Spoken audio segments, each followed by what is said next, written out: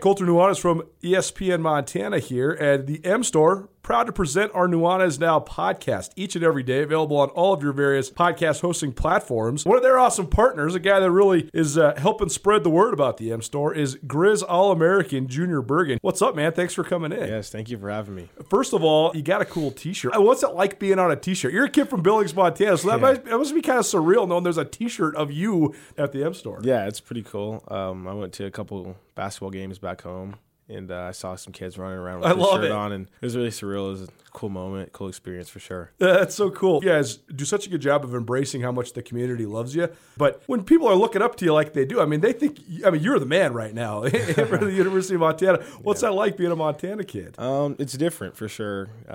Growing up, you kind of look up to guys like who are in the NFL and stuff like that. But, it's just great to have a positive influence on these kids' lives. I just want to make sure I set the example and lead by example and give them someone to look up to. Go check out the M Store. They're located there at the corner of Higgins and Broadway here in the city of Missoula, and you can also visit anytime online, montanamstore.com. They have all the latest and greatest, a whole bunch of original Griz gear, and of course, they have Junior Bergen t-shirts. Junior Bergen, proud partner with the M Store, as well as us here at ESPN Montana. Thanks for swinging by, man. Yes, sir. Thank you for having me. The M Store, where they're all Griz all the time. It's time for Montana's only daily sports talk show, Nuanez Now. Watch the show statewide on SWX Montana Television. I like football! Now here's your host, Colter Nuanez.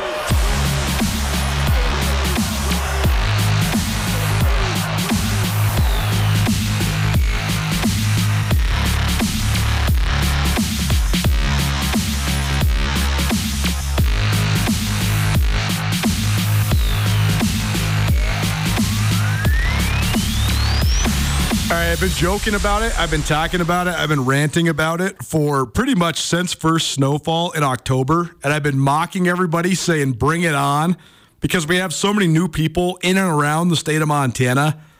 And I thought you needed to experience a harsh, long winter. Well, it was snowing today again as I drove into the studio, and my joke, I'm over it. It's got to stop. It's supposed to be golf season. It's April. I'm supposed to be golfing ASAP. Got to get the snow off the ground. Welcome in. Nuanez Now, ESPN Radio, SWX Montana Television, and the ESPN MT app. I'm Colter Nuanez coming to you through the ESPN MT studio here at the Missoula Broadcasting Company.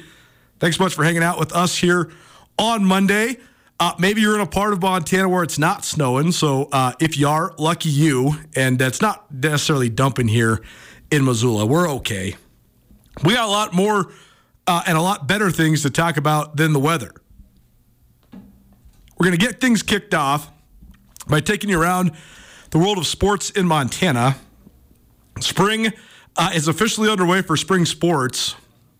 We got a spring football game Friday here in Missoula. We also have some results from the Cat-Griz track meet from over the weekend. Griz softball is underway, so even if the weather isn't great, we do have some spring sports coming down the docket. We also, though, had a huge national championship game ripe with controversy for a variety of reasons, including some racially charged reasons last night as the women's basketball national tournament comes to an end. LSU smashes Iowa, wins going away, and the Tigers national champions for the first time under Kim Mulkey. And then tonight we have another big game against the UConn Huskies and the San Diego State Aztecs. The potential continuation for an understated, somehow yet unbelievable dynasty for UConn over these last 25 years, and an opportunity for the first time ever for San Diego State to take home a national championship trophy. That would be an enormous, enormous thing in the Mountain West and out west and in mid-major college basketball and everything in between. So we'll talk women's Final Four, men's Final Four, some Cat-Griz track. We also got spring football storylines, continuation. The Griz wrap spring ball on Friday here in Missoula, Washington Grizzly Stadium. We will be doing this show live from 4 to 6 down there at the stadium. And then the spring game starts right at 6, so we'll roll right into it. And then we'll have plenty of commentary on that spring game next Monday, week from today. So we'll talk some Griz football, some Cat football here in hour number 1. And then hour number 2, we're going to spend a good chunk analyzing just the state of affairs in college basketball, both broadly, a lot of movement in the transfer portal, another big name out of the Big Sky Conference on the way out the door, Nigel Burris of Idaho, the Big Sky Freshman of the Year this last year. He's into the portal. So that means Steele Venters, the Big Sky Conference MVP, he's on the way out the door. Nigel Burris of Idaho, he's on the way out the door. What does it mean for the league?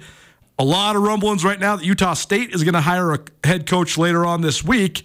Will that man be Danny Sprinkle or will it not be? A lot of stuff out there about Montana State's head men's basketball coach as well. So where are we at as the dominoes continue to fall and the merry-go-round continues to spin at a very rapid rate when it comes to the Big Sky Conference? And then how does that then pertain to the game tonight? We've seen a flood of transfers, and a lot of times from the Big Sky Conference angle, it's spun in a detrimental light because it's some of the best players in the league walking out the door.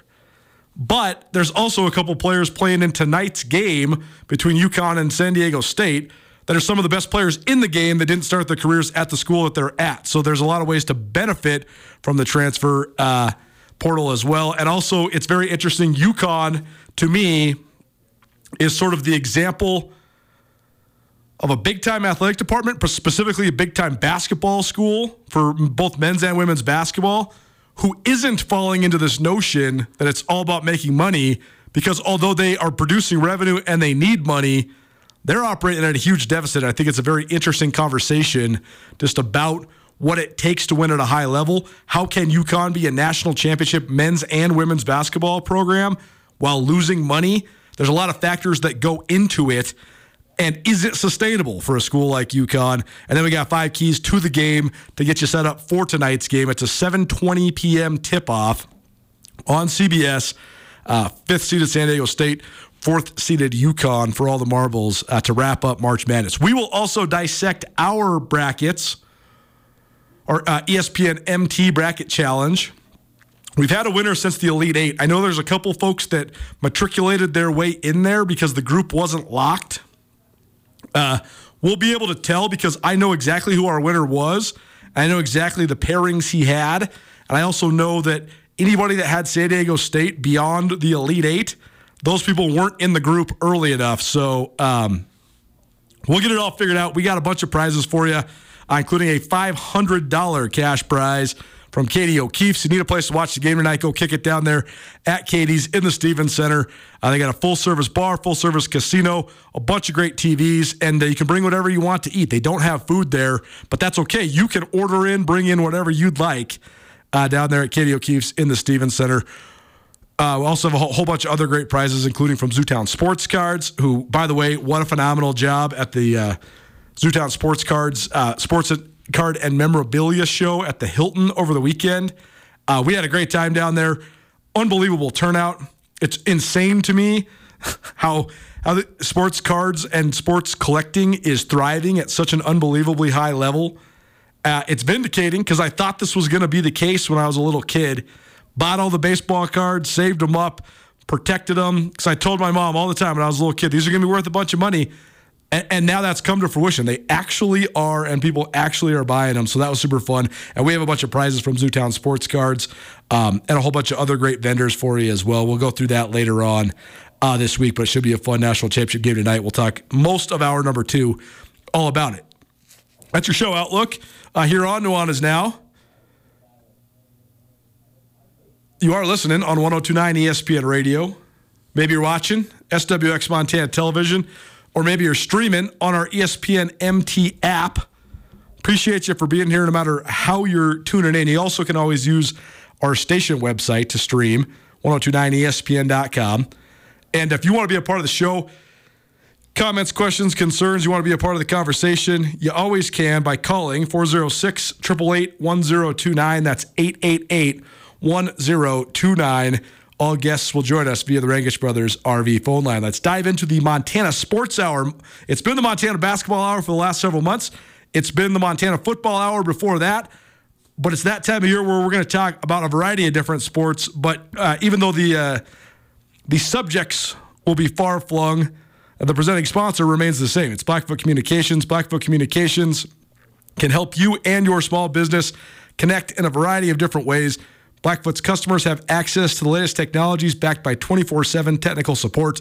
To learn more about how Blackfoot can provide the right service for you and your business, visit goblackfoot.com. The news of the day, the conversation of the day, the thing that everybody's talking about on Twitter, on Facebook, on social media, in real life, at this office, all over the place, is not only the result of the women's NCAA national championship game last night. LSU runs away with it, scores over 100 points and wins by 30-plus over Iowa, ending the sort of storybook run of Caitlin Clark, who became the darling of America during this March Madness, certainly the breakout star, man or woman, in this NCAA tournament. And during this last month of so much awesome college basketball. And Iowa fell flat. A lot of people would say that they thought that the national championship game was really Iowa against South Carolina, and Iowa won an all-time classic in the Final Four to end South Carolina's national championship reign, end a undefeated season by Don Staley's crew, and also snap a winning streak that reached almost 400 days. South Carolina had won 40-plus games in a row dating back to last year. So Iowa won that one of the all-time great wins in the NCAA women's basketball tournament to go to the national title game. But Kim Mulkey's LSU Tigers, not to be trifled with. They absolutely dominated the game. They smashed Iowa. Caitlin Clark got loose for 30, but 30's not 41, and Iowa didn't really have anything else around her. So that's the result of the game. But then following the game, controversy ensues. And I have so much to say about this. We aren't going to say everything I want to say about this at this exact moment. We are going to have, this is going to be one of those continued conversations that seems to resonate and linger around here on Nuanez Now quite often, because I want to talk to Justin Engel about this, our business expert, business professor at the University of Montana, and the co-host of the Business Angle here on Nuanez Now.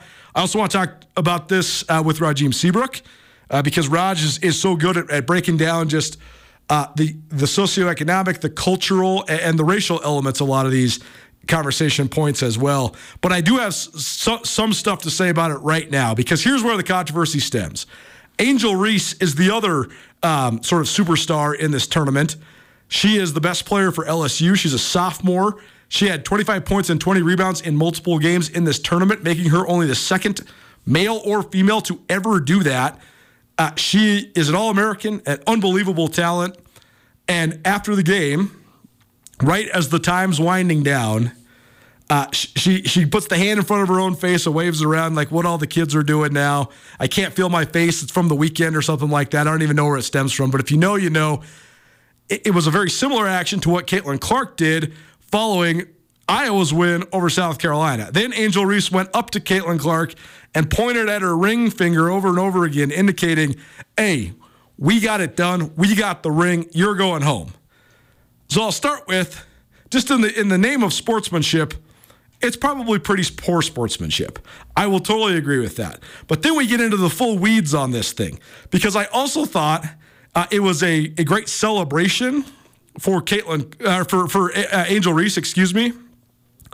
It establishes this unbelievable narrative going into next year, because Angel Reese is back, and now she can be what I think women's college basketball has largely been lacking, which is a villain. And I also think if we've defined college sports as strictly big business, and big business is all about making money, the things you need in big business are exposure, drama, character building, storylines. What's better for the storylines that then promote the business of women's college basketball than this? The other part about this, and the reason that this has been so charged, is because there's the racial element to it. LSU is a team out of the SEC. They're largely made up of all black women.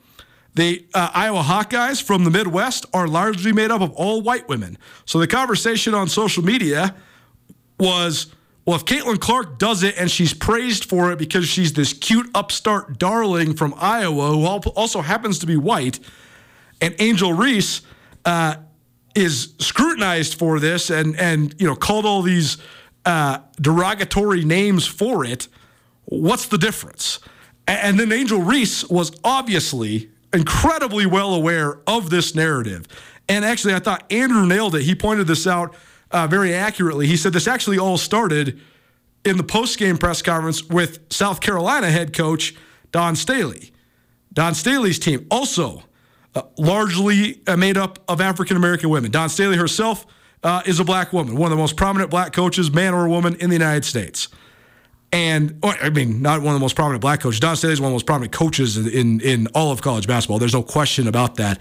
She is probably the queen of coaches in college basketball at this exact moment. But Kim Mulkey is coming after resurrecting herself from Baylor and now at LSU. She's definitely coming. But regardless, the narrative around South Carolina also, people were using words like bullies and thugs and street fighters and barroom brawlers for the physical style that they're playing. And Dawn Staley, for better or worse, she called that out in her post-game press conference following South Carolina's loss to Iowa. So that sort of started this conversation about what is the acceptable level of smack talking? What's the acceptable level of verbal combat? How much can you dance and gloat and celebrate? How much can you do it? But then also, how much does the American public accept it? It seemed widely accepted and widely praised when Caitlin Clark's doing it. It didn't seem to be the same case when Angel Reese is doing it. And so then Angel Reese got up at her post-game press conference yesterday, and she went at it. She said straight up, you all say that I'm too street, I'm too hood, I'm too ghetto. And she's like, I'm just me. This is what I do. This is how I am. Love me, hate me, I don't care. We're the national champions. And I love that response for her. And I think that there's just so much to this. But to me, my biggest takeaway from this is a controversy that's not really controversial, in my personal opinion, because you think what you think, and then and that's just it. I thought my brother summed it up well when I was talking to him earlier. He said, you either completely understand what's going on with the conversation around race in America, or you don't, and that's it. And if you don't, I don't know how you can. It's sort of cut and dry. You either understand it or you don't. And I think that's kind of the unfortunate part about it. But regardless, I think it's a controversy without consequence, because I actually think that when the dust settles from all of this is going to be a great thing for women's college basketball, because look at us. We're leading a Monday radio show with it. This has been the talking point across all of it. And again, it's a microcosm of something that is very important to talk about. And I do think there's a lot of nuance to it. But I also think that any amount of publicity for the women's sport, for women's basketball, any amount of brand name recognition and character building is a great thing. People weren't necessarily talking about Aaliyah Boston after South Carolina won it last year, but everybody's talking about Angel Reese and Caitlin Clark right now. And I think there's a lot to it. I also think, though, the other part that's so weird and so sad is that now that there is this sort of polarizing reaction to this, now you have this mob mentality that just permeates our culture, but specifically through the lens of the internet. And people are chiming in their 2 cents. The conversation's good, but going after other people that are on the other side of the argument, that's not necessarily good. So that's the other part that I think can get out of control. I think you also can understand, though, too, that you can totally deem either of these celebrations, Angel Reese's or Caitlin Clark's, as unsportsmanlike, and still see then the opinions made about them as having tones of racism. I also think on the flip side of that, though, too, you can also think that these two actions weren't unsportsmanlike, and that's sort of where I fall, is I totally get the element of class and respecting your opponent and all of it. My dad has a deep martial arts background, and as he used to always teach us, the number one key to any competition is to respect your opponent. You must respect your opponent. And I do think that Angel Reese does have respect for Iowa. I also think that she has a vibrant personality that really wanted to celebrate. And that's where I fall on this, is that I thought that the celebration was awesome. And I thought that both celebrations were awesome. And I think that sort of this notion that things need to be how they used to be is not how it is anymore. The meritocracy in America, in my opinion, is, I'm not going to say irrelevant, but it's dying. things that how it used to be is not necessarily better or best. And I really enjoy the way that women's college basketball has diversified, and it has become so much more wide open, and it has become so much more diverse, and has become so much more entertaining. And now this has an opportunity to even thrust that into a higher gear. I mean, why is the NBA so popular? There's so many people that are hardcore fans of the NBA that hardly watch the NBA until the playoffs. I'm one of them. Because of the characters, the legacy building. It's just like pro wrestling, except for it's real. Like, we're trying to figure out who's the greatest player of all time. Who stacks up better, Shaq or Wilt Chamberlain or Kareem Abdul-Jabbar? We're getting an element of that with this. Is Caitlin Clark coming back next year, or was this her last game? I think she's back. Okay, so then if we have Caitlin Clark and Angel Reese coming back, let's go. We got a collision course, and, there's just so much to this. But I think at the end of the day, when this is all said and done, I thought LSU's effort was phenomenal. I thought their celebration was awesome, and I think that the way that all the dust settles, if both of these young ladies can survive this mob conversation that's going to descend around them and with centering upon them, if they can survive all that between now and next season, we're going to have a wildly entertaining next season, and LSU and Iowa are going to be on this phenomenal collision course to potentially have a rematch. And I think at the end of the day, it's all good for the sport. Anything you guys want to add to this? Because we're going to talk about this throughout the rest of the week, but any final points on this before we move along? I just thought it was really interesting to watch this narrative build up over the course of really the last week. I mean, this has been a women's tournament that I think was already sort of reaching a higher point in the national consciousness. There's a little bit more discussion about it coming into this week. Just got the alert on my phone. 10 million viewers for the game yesterday. For the championship game, which has to be a record by 3 times probably. I mean, it is. I don't know what the percentage-wise is, but that I can say unequivocally that is a record. There's no doubt. For sure. And I think watching that sort of storm building going into this game was super fun to watch, because there was a ton of talk about Caitlin Clark after she, carried Iowa into the Final Four. And then you see these competing narratives sort of around her, around that South Carolina team in particular. I think you touched on it a little bit, but I think that South Carolina team had really become a symbol for black athletes in the country, and particularly black women athletes in the country, because they were so successful, because the head coach was a black woman. Yep. Because there's probably 3 top 15 WNBA lottery picks on that team, right? Oh, definitely, yes. Aaliyah Boston, Zia Cook. Yeah. That was a great team. And then, I don't know. It was an awesome game to watch. I'll just put it at that. It was sweet to watch Caitlin Clark try to deal with 4 fouls, which she picked up her 4th foul in the 3rd quarter on that technical call, which became a big narrative as well. But then, to watch her manage that and keep Iowa in the game, but then to watch Alexis Morris, the LSU point guard, hit a ton of really tough mid-range shots down the stretch of that game was a lot of fun.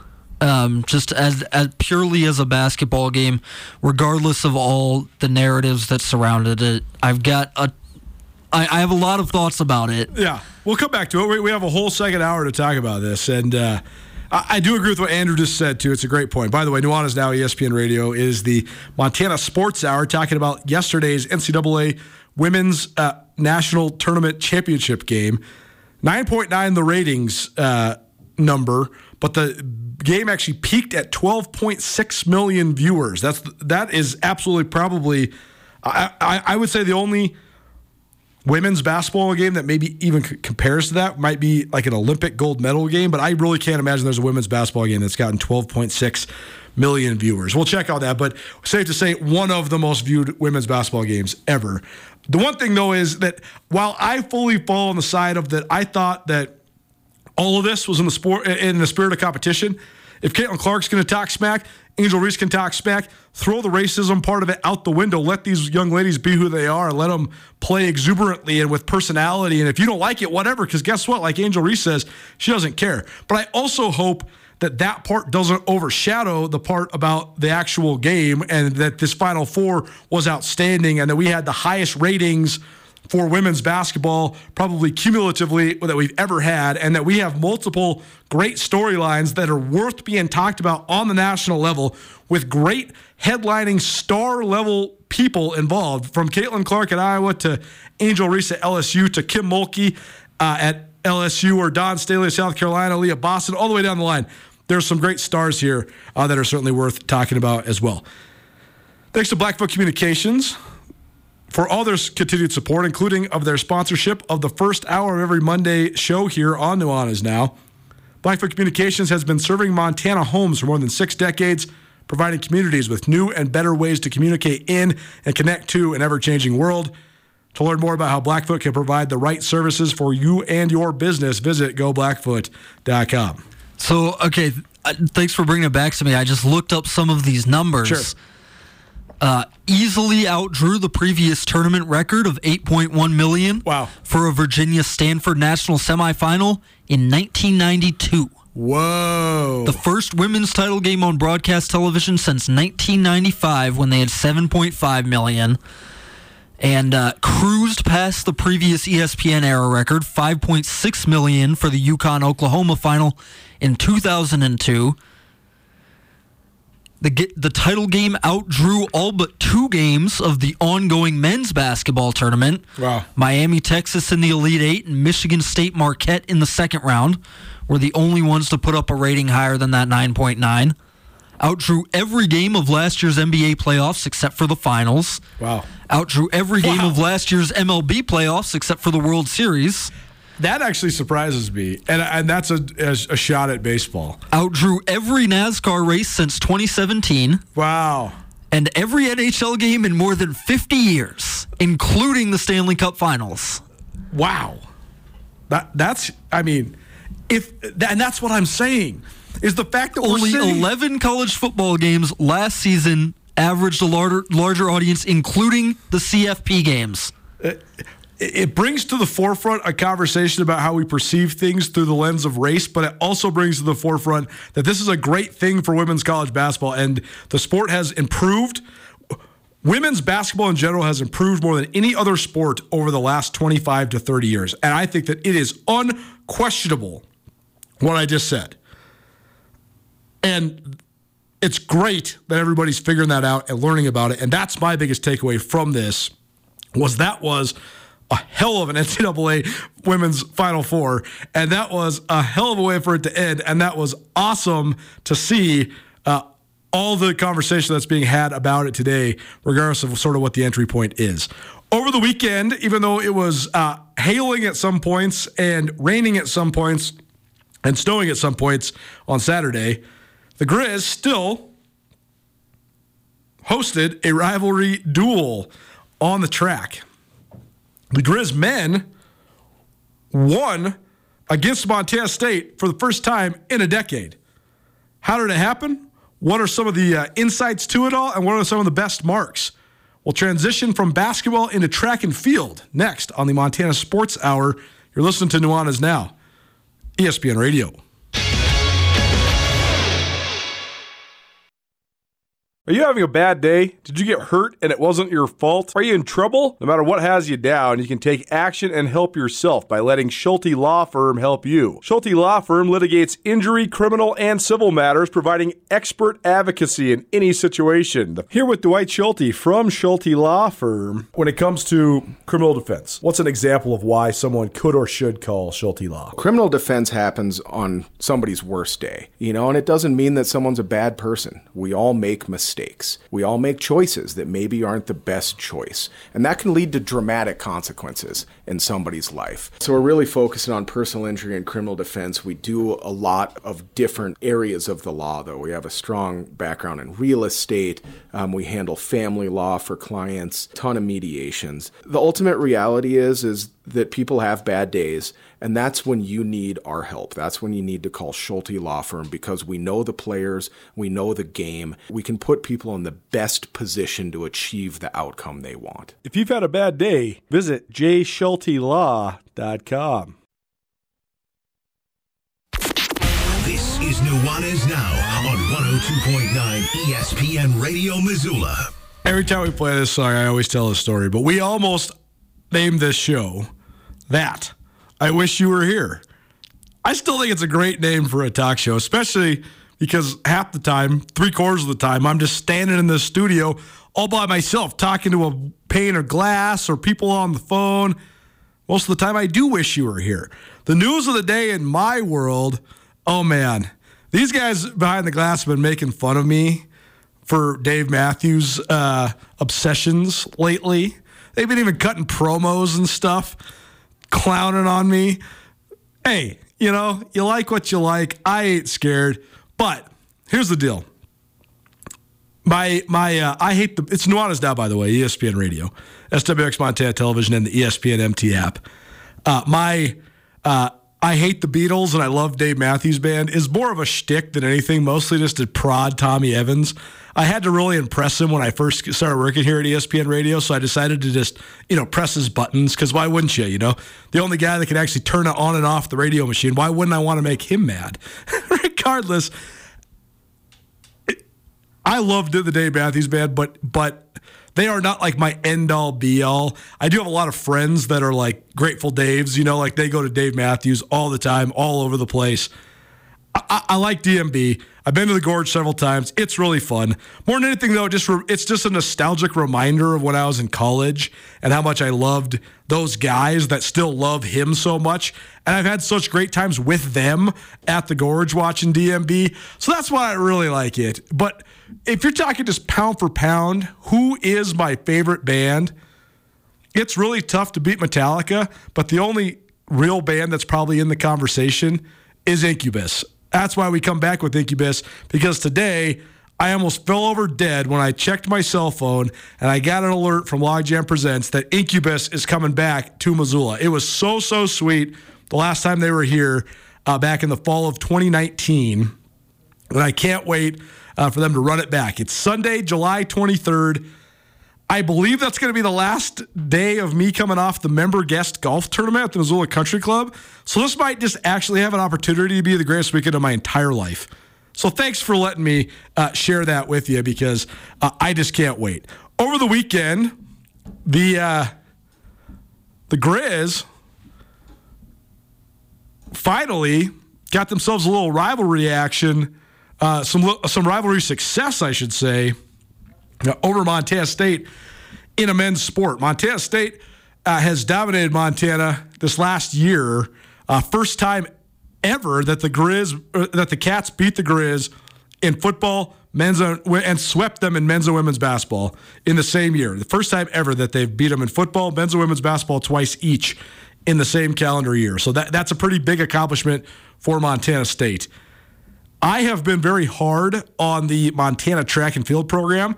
I always hearken back to 2012 when the Big Sky Outdoor Track and Field Championships were in Bozeman, when I was still working as a sports writer at the Bozeman Chronicle. And at that exact moment, Montana and Montana State were like two of the three biggest contenders in the Big Sky Conference, behind the juggernaut that is Northern Arizona. If you listen to this show, if you follow along track and field wise in the Big Sky, nobody's catching Northern Arizona. It's an unfeasible goal. Northern Arizona has an Olympic training facility in Flagstaff because it's 7,200 feet above sea level. It's where all the great distance runners in the Western Hemisphere go to train, basically, particularly in America and from North America. And so that in itself, plus just this endless string of success, has made NAU pretty much impossible to catch. But vying for second in the Big Sky as a team is going to make you one of the best teams in the Mountain West region, and it's going to give you a lot of athletes going to the national meet. Well, Over the last 10 years, Montana State has fulfilled exactly what I just talked about. They have been perennially sending handfuls of athletes to the national meets. Montana has regressed significantly since that 2012 meet in Bozeman when they were both sort of on par there as the second or third programs in the league. And Montana finished 8th in indoor in girls in men's and women's track and field, this last February. And last year, they had some pretty paltry results as well. There's a lot that goes into it, but it's safe to say Montana State has been thoroughly dominating Montana in track and field for the last 8 to 10 years.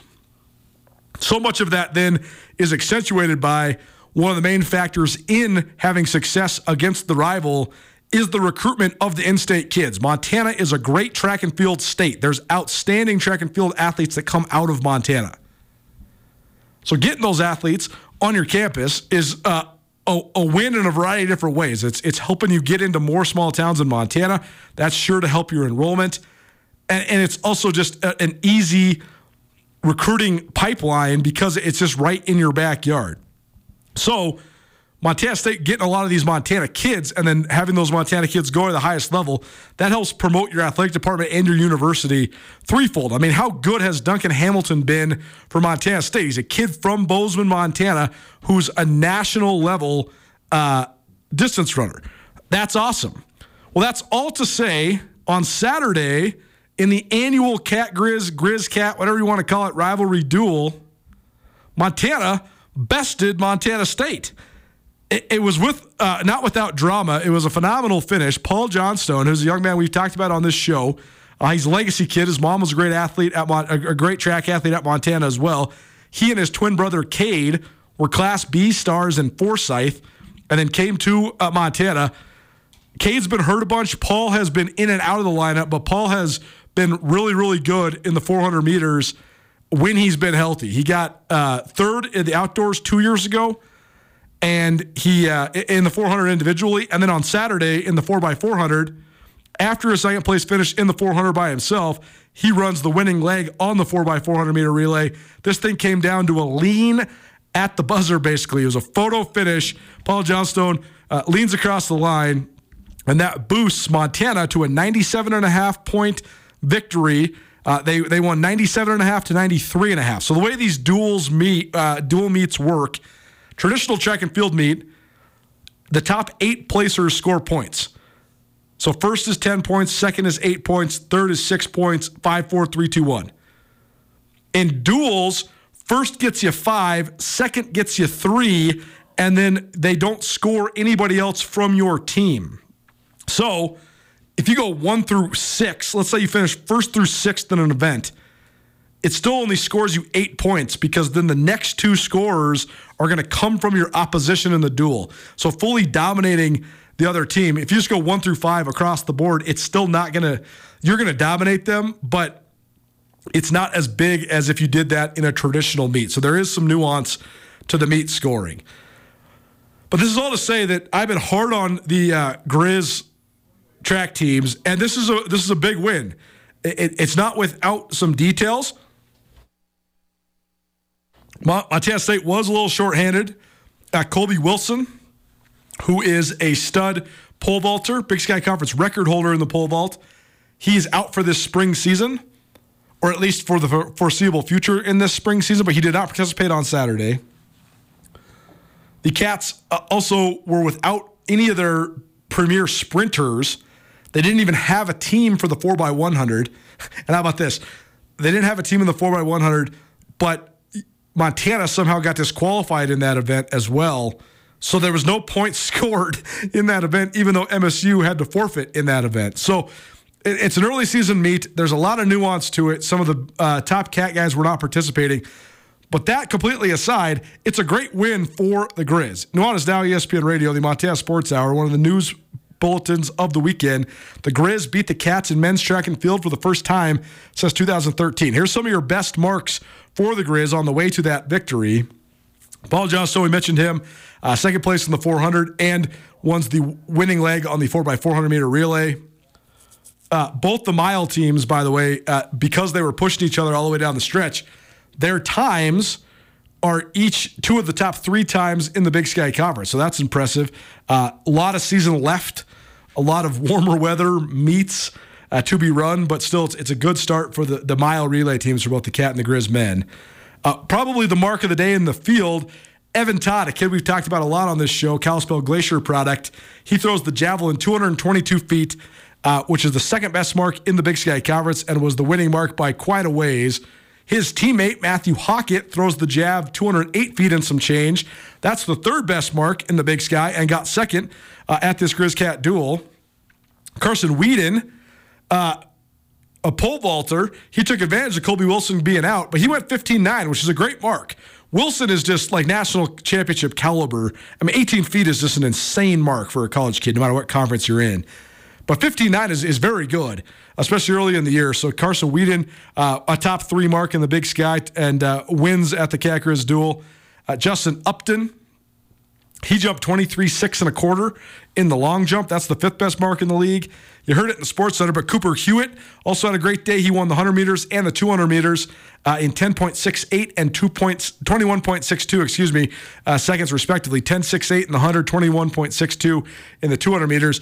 And Jaden Green continued his outstanding junior year. He runs 14.6 seconds in the 110 high hurdles. That's the 6th best mark in the league so far this year. Duncan Hamilton won 3 events for the Cats, including the 1,500 meters, and he was basically in cruise control, you could tell. His time at 3:53 and change is a fine time, but it's about 12 seconds away from the best time in the Big Sky. But you could also tell he wasn't trying to empty the tank because he was running in 3 events, and he won 3 events. He wins the 1,500 meters, the 3,200 meters, and the 3,000-meter steeplechase, which is his expertise. On the women's side of things, the Cat women continued their domination of this rivalry. They won for the 9th time in 11 years. They were without the services of several of their best athletes. Elena Carter, who was the Big Sky Conference outstanding athlete of the indoor season, highest scorer at the indoor championships. Helena Capital product, she did not participate. Lucy Corbett, who's the multiple-time All-American high jumper for the Bobcats, she also did not participate. And then Macy White, who's the best sprinter there at MSU, she did run on the sprint relay team, but she did not run in the 100 or the 200 meters. So I think there was a lot here where this is early in the season. It was poor elements outside. And so I do think there was some quote-unquote load management, not just for the Cats, but on the Griz side as well. I also thought some of these marks, I guess what I'm saying is some of these marks were really good no matter what. Some of these marks were good because they scored points on either side, but they're not necessarily marks that you're going to need to have coming down the pipe when the outdoor championships roll around. Some of the top marks, though, for the Bobcat women, Jordan Fink threw the shot put 47 feet, 7 inches, 47.7, and that's the second best shot put throw in the league. Maisie Brown pole vaulted 12.9, which is a good jump, and that currently ranks second in the league. And Haley Coe, a young lady we talked about quite a bit on this show last year when she was a senior at Billings West High School, she had an outstanding rivalry meet debut. She long jumps 18 feet, 8 3/4 inches, which is the second best mark in the league already. And she also soared 36 feet, 6 1/4 inches in the triple jump, which is a top 5 record or top 5 mark in the league as well. If she could even improve on those a little bit, she is going to score points at the Big Sky Outdoors, which is impressive for a freshman from Montana. The other notable marks for the Griz on the women's side, Leah Moose and Autumn Morse each had top 10 in the Big Sky javelin throws. Morgan Ratke, who's a senior out of Drummond and a multi-athlete, she continued her strong start to her senior year, a high jump of 5.6 1/2, which is 4th in the league right now. And then a young lady we followed a lot around here, Missoula Sentinel product, who is a freshman there at the University of Montana, Brooke Stainer. Outstanding for the Spartans.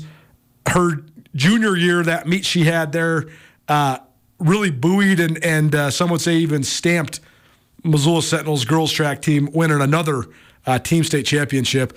But Stainer, she in her first outdoor meet of the year, she swept the hurdles. She ran 14.65 in the 100-meter hurdles, and she ran 1 minute and 5 seconds and change in the 300-meter hurdles. Those are both good times for early in the year.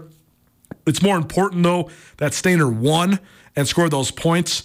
She's going to have to get a lot better, or she's going to have to get a lot faster, I should say, to get into that all Big Sky realm. But good start for sure.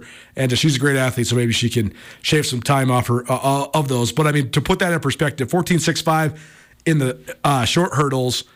Last year, Elena Carter won the short hurdles in 13.2, so that's a full almost second and a half faster than what Stainer ran on Saturday. But 105 in the long hurdles for Stainer, that's a competitive time. That's a top 10 time in the league. And last year, the winning time in the Big Sky was right around a minute. So Stainer a little bit closer there in the long hurdles. It is the Montana Sports Hour. It's presented by Blackfoot Communications. Blackfoot Communications has been serving Montana homes for more than 6 decades, providing communities with new and better ways to communicate in and connect to an ever-changing world. Visit goblackfoot.com to learn more about how Blackfoot Communications can help you, your family, or your small business. We're going to talk some spring football on the other side. Keep it right here. It's Nuanez Now, ESPN Radio.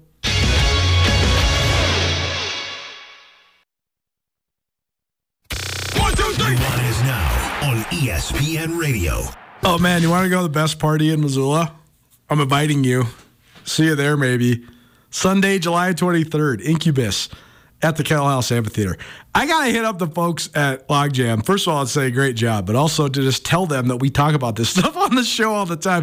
This is not paid advertising. This is just me completely geeking out because one of my favorite things to do in my life is to go to live music. And the fact that we have bands like Incubus coming to Missoula, man. I always tease my girlfriend and my brother that sometimes I wish I wasn't from Missoula because Missoula is so cool. And I don't know, there's just like something weird about living in your hometown, although I do love so many parts of it. I mean, if you know me, you know I don't do anything I don't want to do. So I wouldn't be doing this if I didn't want to be doing it. And I love doing it. But if you're just not from here, then it's even cooler to have gotten here and made it here. Either way, though, Missoula itself is just so cool, and I'm so proud to say it's my hometown, and I'm also so stoked that Incubus is coming back here on July 23rd. Hour number 1 here on Nuanez Now winding down, but we still got plenty of stuff coming at you in hour number 2. I'm sure some spring football that we're going to talk about right now is going to trickle into hour number 2. I spent way too much time talking about Angel Reese and Caitlin Clark from the NCAA Women's Basketball Championship game, character building and all of it. But we also have a broad conversation. We're going to do a specific conversation about the wide world of college basketball coming up here, as well as we are now about 3.5 hours away from the NCAA Men's Championship game. But let's do a little spring football here to finish up the Montana Sports Hour. We already talked women's basketball on the national level. We already talked Cat-Griz rivalry duel on the track and field. So now let's talk a little spring football, the Montana Sports Hour, presented by Blackfoot Communications. Visit goblackfoot.com. See how Blackfoot Communications can help you and your business. Blackfoot, proud to be the digital sponsors of both Grizz and Bobcat Athletics. Andrew, what do you got for me today? This is obviously going to spill into the next hour, so I'll just let her rip.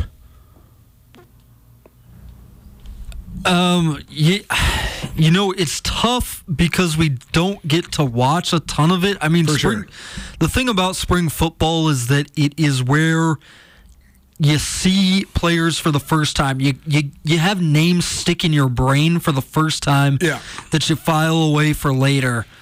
Because we don't get to see the practices, I can't really ask you who any of those players are going to be. Well, that's the other thing is that's one of the reasons why I have not been that bent out of shape about not getting to see practices, though, is because there's a variety of reasons why, in my mind, spring ball has completely dissipated. One, I think that it's a sort of antiquated notion that you need to have training camp twice a year because that used to be a necessity because you're trying to, like, run the weight off the guys. You're trying to get them in shape. And it's like these guys train now year-round at such a high level at all levels of college football that you don't need, like, these periods to get into extra shape. You certainly need to be in football playing shape. And as Bobby Houck will certainly no doubt say every week till the rest of time during press conferences, the only way you get better at playing football is playing football. I agree with that notion. But the reason I think that maybe the interest, not the interest, people are always interested in football. I'm not bent out of shape about us not getting to go watch practices because I don't think that much is going to get decided during this spring. There's reasons for that, though. One, it's now year 5, or I guess year 6 and season 5 under this coaching staff. So you sort of have a pecking order because they've been recruiting to spots on the depth chart across the board. I think the second reason why you're not going to see that much during the spring period, and unless this changes with the new offensive coordinator and Brent Pease at the helm, but production does not equal elevated playing time for the offensive skill guys like it does at a lot of other places. You got to put in the work and earn your spot for all these other different reasons besides just scoring touchdowns. And then I think the third reason that I'm maybe not that bent out of shape about it is pretty much every single position group at the University of Montana and at Montana State right now, if they end spring ball and that position group is behind, the number one storyline about the position group is not that position group getting better. It's how does that position group add players because they're going to go get guys on the transfer wire. That's the number one reason why I'm not that bent out of shape about it, because we could talk till we're blue in the face about the corners or whoever you want to say, insert position name here. There's going to be 2 or 3 extra veteran talented guys in every group. Not every group, but like a lot of interesting groups by the time fall camp rolls around in August. Okay, with that Bobby Hought quote that you just brought up and with your general apathy, which you just detailed here towards spring football, yeah. Which is fair, completely fair. Would it increase if they actually played somebody else in the spring? This was going on around on Twitter a week or two ago. Would it help you? And do you think it would help just in general? Like if the Grizz, as they did in the COVID year, like brought Portland State over here for a game at the end of spring football? Yeah, it's so interesting because I think so much of the hype around the last 2 years of Grizz football came from how unbelievably sharp they looked in those spring games. That was like the beginning. That was the agent zero of the hype that then I would then argue actually like ate the Grizz up the last couple of years, particularly last year, was how much they just whooped the hell out of Portland State and Central Washington. It wasn't just the total scores, though. They just looked sharp as a knife. And they looked sharp like that at other times, but weren't able to sustain it at an incredibly high level. See, here's the deal. If I think that like covering college football has changed so much, and then how the coverage of your college football team has also changed so much. So much of the spring ball thing used to just be the building of the hype around your team. And now I don't know if we necessarily need that because fans can get the fix all the time in other ways that aren't reading newspaper stories about the 4th string linebacker. They have message forums where they can go debate themselves. They got a talk radio show that talks about this stuff every single week, year round, like we do here at Nuanez now. So I think that's part of it. In terms of appeasing me, like what would make me more interested in spring football? 1, if they got rid of it, that'd be interesting. 2, if there was some sort of hybrid between football and track and field. In my perfect world, I know this will never, ever happen, but in my perfect world, I would have meetings and walkthroughs during the spring, and I would have my guys participate in track and field because I think that it would make every single one of them better. Whether linemen throwing the disc or receivers running the 100 meters, I just think it would make them all better. Everybody would be fresher. You can get the mental part done. But I know it's never going to happen because the only way you get better playing football is playing football. We'll keep talking spring football in hour number 2. That is the Montana Sports Hour, proudly presented by Blackfoot Communications. Visit goblackfoot.com to see how Blackfoot can provide services for you and your small business. A diagnosis of the state of affairs in men's college basketball pertaining to the national championship game tonight, some keys for that national championship game, but also a continuation of our conversation about spring football. All of it in a jam-packed hour number 2. Don't change the dial. Keep it right here. Nuanez Now, ESPN Radio. Get commencement ready at the Montana State Bookstore, your best place for blue and gold on game day or any other day. Their grad fair sale is going on right now if you visit msubookstore.org. Free regalia when you purchase a diploma frame at the MSU Bookstore. You can obviously visit the MSU Bookstore on the Montana State campus. The Montana State Bookstore, your best place for blue and gold on game day or any other day. Visit on campus or at msubookstore.org.